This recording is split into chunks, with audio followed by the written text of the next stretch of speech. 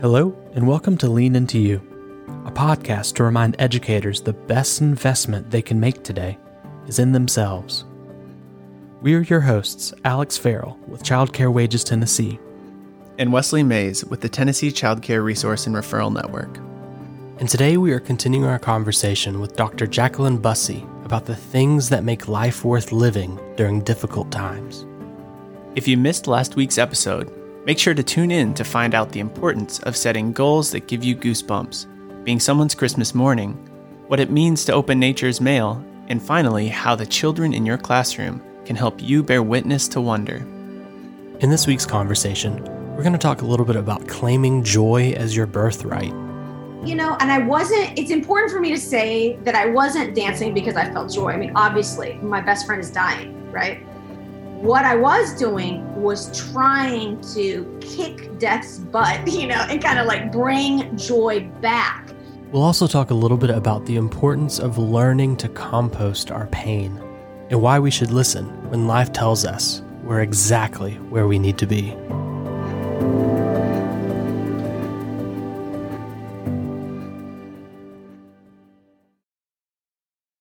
So Jacqueline, continuing on with our conversation, what else do you think is really relevant right now? What other points do you have in maybe combating some of the stress that we're facing, whether that's in childcare or in, what's going on with the world at large? Another point that I think is really important is claiming joy as our birthright. This too is something that we can lose touch with. And I really, truly believe that we were created for joy and that it is our birthright. So just a little story that I can kind of tell here that's relevant perhaps, is I had a very good friend who died of cancer. And she was very young, she was only 45 and it was so hard. But back during the time when she was very sick, one night, I mentioned already, I sometimes have insomnia if I get stressed out about things. I'm sure I'm not the only one. But that particular night, I felt the need to go out on my patio in my backyard and dance. And I took my iPod because I was just so, so I did. So I went out on my back patio. Do you remember what you danced to? Yes, I do actually, because I couldn't believe it later because it was such a coincidence. I didn't think about it. I listened to Coldplay. Yeah. And I was listening to some song about love, Viva La Vida or something like that. Yeah. Actually, perfect dancing song. Perfect dancing in the middle of the night by yourself under a high moon, right? But I didn't think about that, which is really a song about life. Yeah. That title is from the Spanish, I think, right? This podcast brought to you by Coldplay. We'll get their sponsorship. Exactly. I wish we had their sponsorship, right? But anyway, so I started dancing, to that song and just trying to heal myself in some ways, or let the music heal me, or let dancing heal me, whatever. And, it's important for me to say that I wasn't dancing because I felt joy. I mean, obviously, my best friend is dying, right? What I was doing was trying to kick death's butt, and kind of like bring joy back. And it was only later that I remembered, I teach world religions. It's what I do. I run an interfaith peace building center at my college. I remembered that in the Jewish tradition, there's a tradition of dancing on graves. And it's a tradition within Hasidism. And you do it because you're summoning the divine presence into the moment of grief. Wow. And I wasn't even calculating that, but it is what I did. And, honestly, I did feel joy in that moment. And it reminded me of my favorite quote from Alice Walker, who says, she has a book called The Secret of Joy. It's such a good novel. Mm-hmm. And she's like, the secret to joy is resistance. Resistance.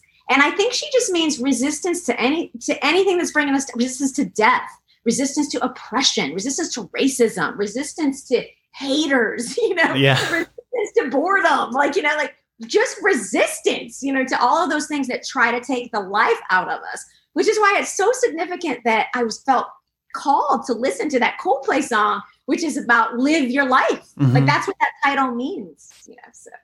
I especially love this point because I've had that same experience in my life. My father passed from cancer back in 2013, and that was a really grief-filled period of my life. And there were times when I really let myself get lost in that.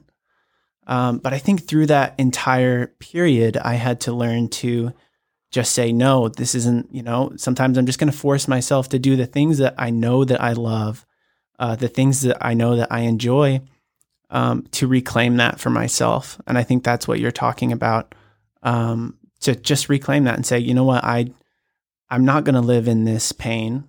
I deserve joy. I deserve love and happiness in my life.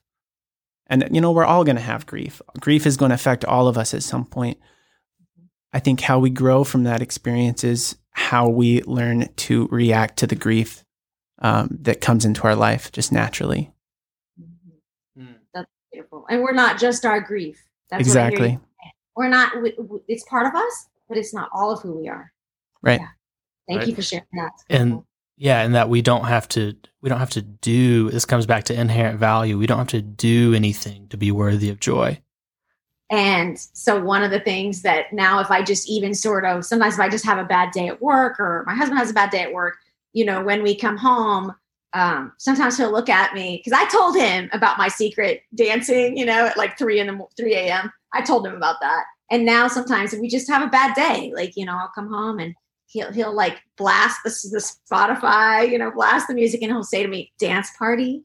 Yes. Amazing. Perfect. Yeah. That's so good. Yeah. Yeah.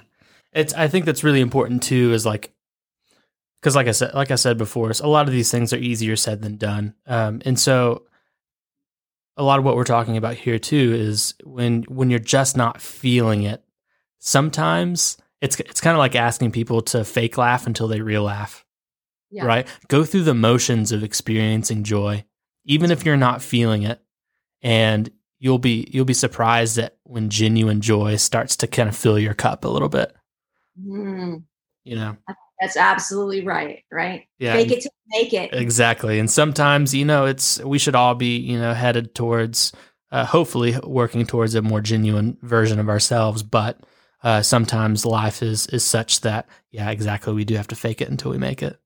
What other things feel really urgent to you as far as how we can live our best lives? Or I think it's important to learn to compost our pain. Learning to compost our pain. As Wesley was saying earlier, there's nobody whose life doesn't have pain. Maybe I have certain privileges, so I have maybe less pain or something than someone else. Nonetheless, everybody does suffer. I do believe that. And so I've come up with a phrase for what I feel like, we can do with pain. Because one of the things I think we've all learned that we don't want to do is bury it, repress it, hide it. And our culture kind of teaches us to do a lot of those things, right? We live in a, I hate to say it, but I think it's true. We have a cliche culture. We have a lot of cliches for, everything happens for a reason, and all those kinds of things. And sometimes those things might be true and they might be comforting. And I think if they're comforting for you, you can keep that. But I think sometimes when we say it to someone else, it can be very alienating for them. Like maybe they don't want to, people said that to me when my mom was dying. So I lost my mother. She was only 50 years old and I was 20, and she had early onset Alzheimer's disease. Right. Oh, wow. And she didn't remember who I was, what my name was, or anything. And that was when I lost her, when I was 20. And I wrote a book about that because I had to write a memoir just to process that grief. And that's called Outlaw Christian. And I'll never forget when I was, on book tour for that book and speaking about that, talking about, how I worked through that grief. And there was this one time I was at Holden Village, which is in Washington State, completely remote. And this lovely, lovely older man who turned out to be 80 years old, came up to me, and he had tears in his eyes. And he said, I had just given a talk about how we shouldn't apologize for tears. That's part of my book, is stop apologizing for tears. Tears are human and they're salty evidence of love that lives on after death. So we should not be ashamed of them. Anyway, so this man comes up and he says, my wife died last November. And this was summer. He said, my wife died last November. He said, and I never cried until today because you gave me permission to. Wow. And then he said, can I hug you? And I was like, of course you can. I mean, what do you do with that? I mean, did you start unleashing 6 months of tears as well? I mean, I feel like. Yes, I did. Yeah, I cried with him and gave him a hug. And it was truly at that moment that I realized all of those years of grief that I had while watching my mom die when she didn't know who I was anymore. I composted them. He taught me that. He taught me that, you can't take away the pain. I'm not a fan. I don't think it's healthy of just shoving something away under a rug, denying, burying. You can't do that. But if you think of suffering as pain as a form of poop, because I kind of think if you think of it as poo, like I always joke with my students, I'm like, don't put a pink bow on a pile of poo for me and try to tell me it's a gift, okay? Just don't do it. Like, it's still poo and you put a pink bow. So none of that, right? Let's be honest. Suffering sucks. Mm-hmm. Pain sucks. It's hard to lose the people we love. I don't want to hear that it's not. And, what is the upshot? Well, we all know what poo is good for. Like, it's an incredible, incredible fertilizer, and it makes green things grow, doesn't it? Right. That is the ultimate irony of life. Again, open nature's mail. What is nature telling you about that? Don't pretend like it doesn't stink, though. Yeah. Right? Yeah, definitely. Right. I don't think that you can have a full experience of life without learning how to process grief and working through it and sitting in it for a little bit. I think that you'll only ever try to chase after something, like to chase after joy, but if you don't process that, that's always going to be sitting there.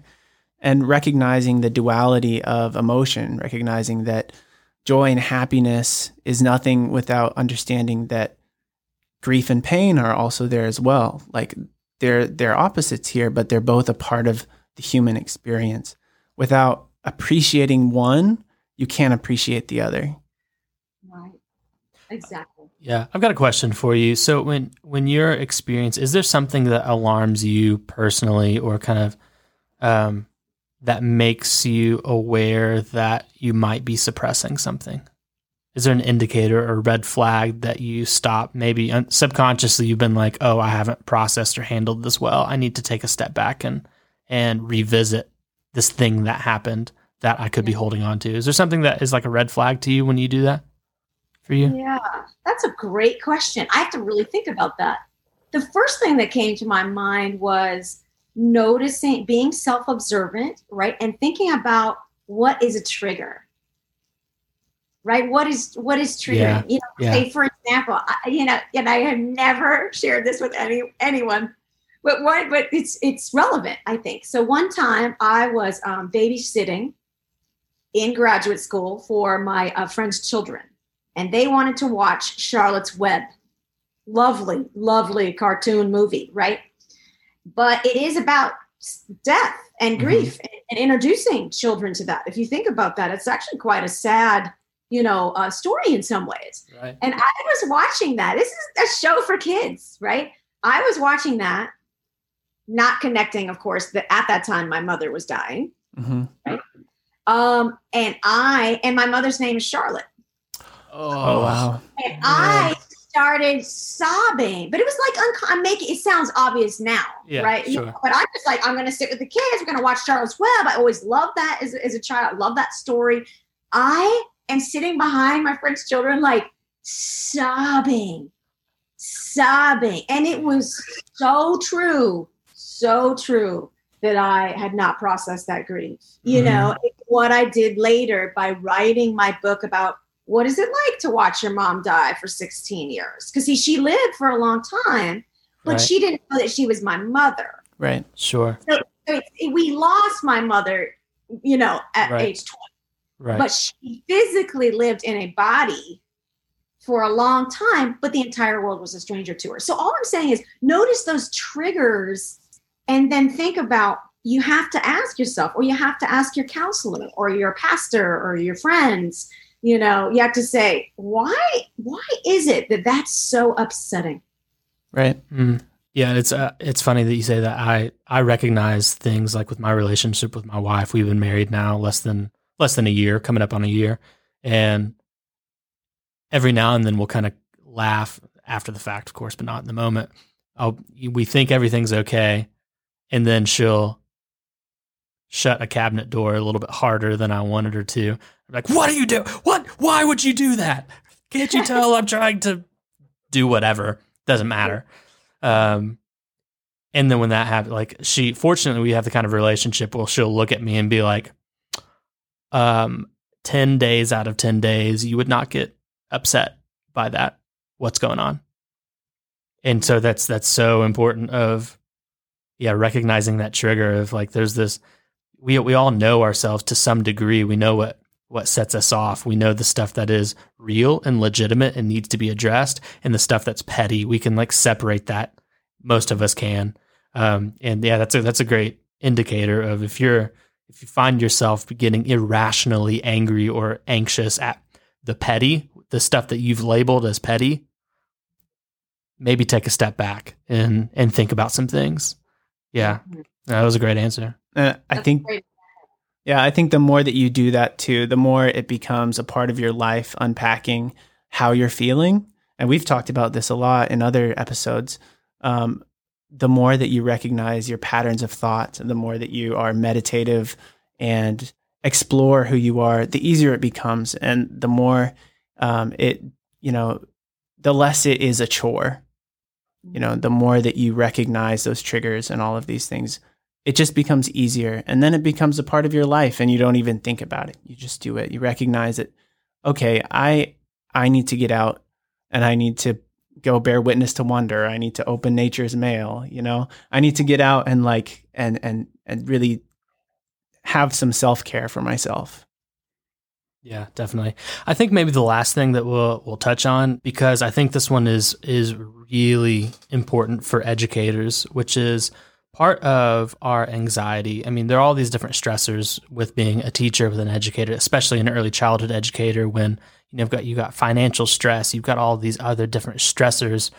Part of, I think, what contributes to that a lot for educators is losing a sense of direction. And we've talked a little bit about that in the previous point, but that feeling of reaffirming that we're exactly where we need to be. And you had that great point, what you titled as Hints of Holiness. I think we'll maybe wrap up with that point. So hints of holiness is a little phrase that I've come up with, as you just said, Alex, that indicates that sort of strange, almost mystical moment sometimes we have in life that indicates to us we're exactly where we're supposed to be and we're doing exactly what we're supposed to be doing. And we don't have those moments all the time, but they're very special. And I think when they do happen, we really need to listen to them because they can be very affirming of our callings, right? And so what do I mean by a hint of holiness? Something that happened to me once. When I was in college, I was a early childhood psych, as I mentioned before, and I worked at a summer camp in North Carolina that was for autistic children. And they were somewhere on the spectrum, the autism spectrum, right? I should say. And what happened, it was often the case that many of the children had never been apart from their parents, particularly for an overnight camp. And it was a week-long camp, so it was very intense working there. And I loved it very much, but it was also very hard. And one day we had a thunderstorm. And if you know anything about children who are on the spectrum, changes in schedule can be very upsetting. It's not their fault, but it's really disruptive, right? When the schedule has to be changed and they don't understand why, right? And they're like, they maybe can't communicate how upset they are. So one day we had a thunderstorm and we weren't going to be able to go to the pool. Well, I had a camper. We were one-on-one with our campers. I had a lovely young boy who loved swimming more than anything. And I tried explaining for hours that we were not going to be able to swim that day as soon as we had notice of the storm. But nonetheless, he couldn't communicate with me verbally how upset that makes him, right? And so he got violent with me, as can happen, and so he kind of attacked my face and hit me and everything. He grabbed my hair and pulled as hard as he could. And he was 18, right? So he was just a couple years younger than me, much bigger than me, really. Oh my goodness. Right. And so he was a much older camper and pulled my hair out by the scalp. Took out a chunk of my head. And you have those moments of self-doubt, don't you? When you have a day like that and you're physically in pain or emotionally in pain, you say, why am I doing this? Like this, maybe I'm not cut out for this job. And I remember saying that day to my dear friends. Well, the next day, our supervisors gave me and two girlfriends the day off because she knew we had a rough time, right? And I was in pain, and so physically. Right. And so my girlfriends, Emily and Angela, they said, let's just drive. This is back in the days before GPS, okay? And my friend Angela, she was the only one with a car, and she was like, let's pack a picnic lunch, let's get in the car, and let's go get lost. And I was like, that sounds like the best thing ever. And so we did. We're like driving around rural North Carolina. None of us are from there. We don't know what we're doing. We stop and we have this amazing picnic. And then we're like, we probably ought to head back, right? Mm-hmm. But we were feeling good. We were feeling refreshed. And we said, well, where are we anyway? We have no idea how to get back. Like, imagine a day without GPS, right? And so we did have a map in our glove box. And we were like, let's just figure out where we're at. So I walked down to the closest street signs so that I would be able to tell them we're at the corner of such and such, and let's find it on the map, and then we'll drive home. And I look up at this sign, and those green and white street signs, and they're like, like this, perpendicular to each other. And I was like, oh my gosh, I gasped. And I called my friends over there, like, what is it? I was like, look at where we are. And we were at the intersection of Emily Street and Parton Avenue. And my friend that I just said that I was with, her name was Emily Parton.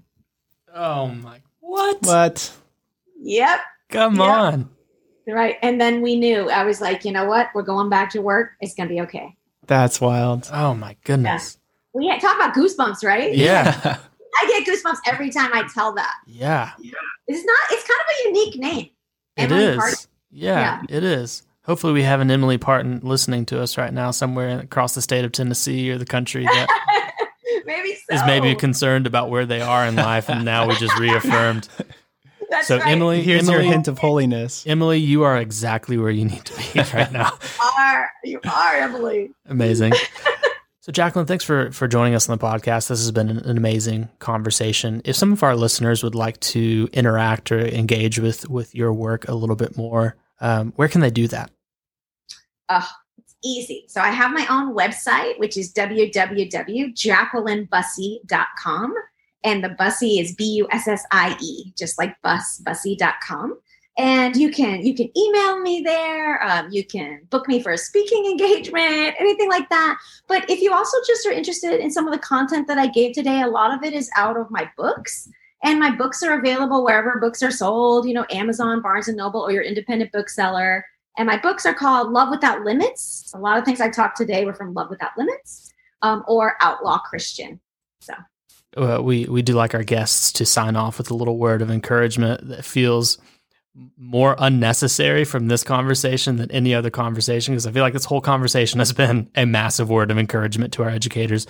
But for the sake of consistency, would you mind just signing off with a little word of encouragement to our educators across the state? Yeah, absolutely.